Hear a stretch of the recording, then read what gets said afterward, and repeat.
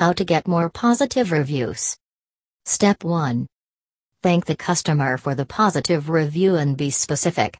Ensure the reviewer knows a real person is behind your reply by referencing something specific they said.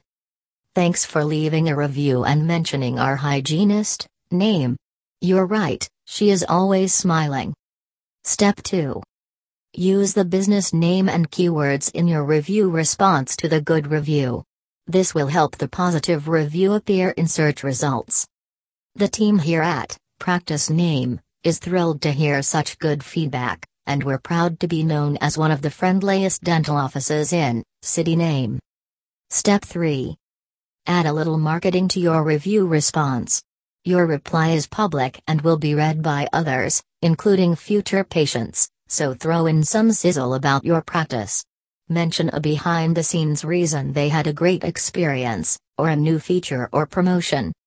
Did you know we just started our own in-office membership, or discount, plan for patients without dental insurance?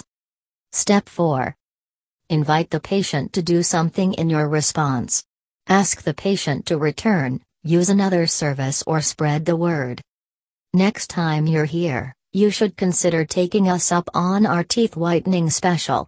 Or, we look forward to seeing during your next visit, and don't forget you're always welcome to tell friends about us.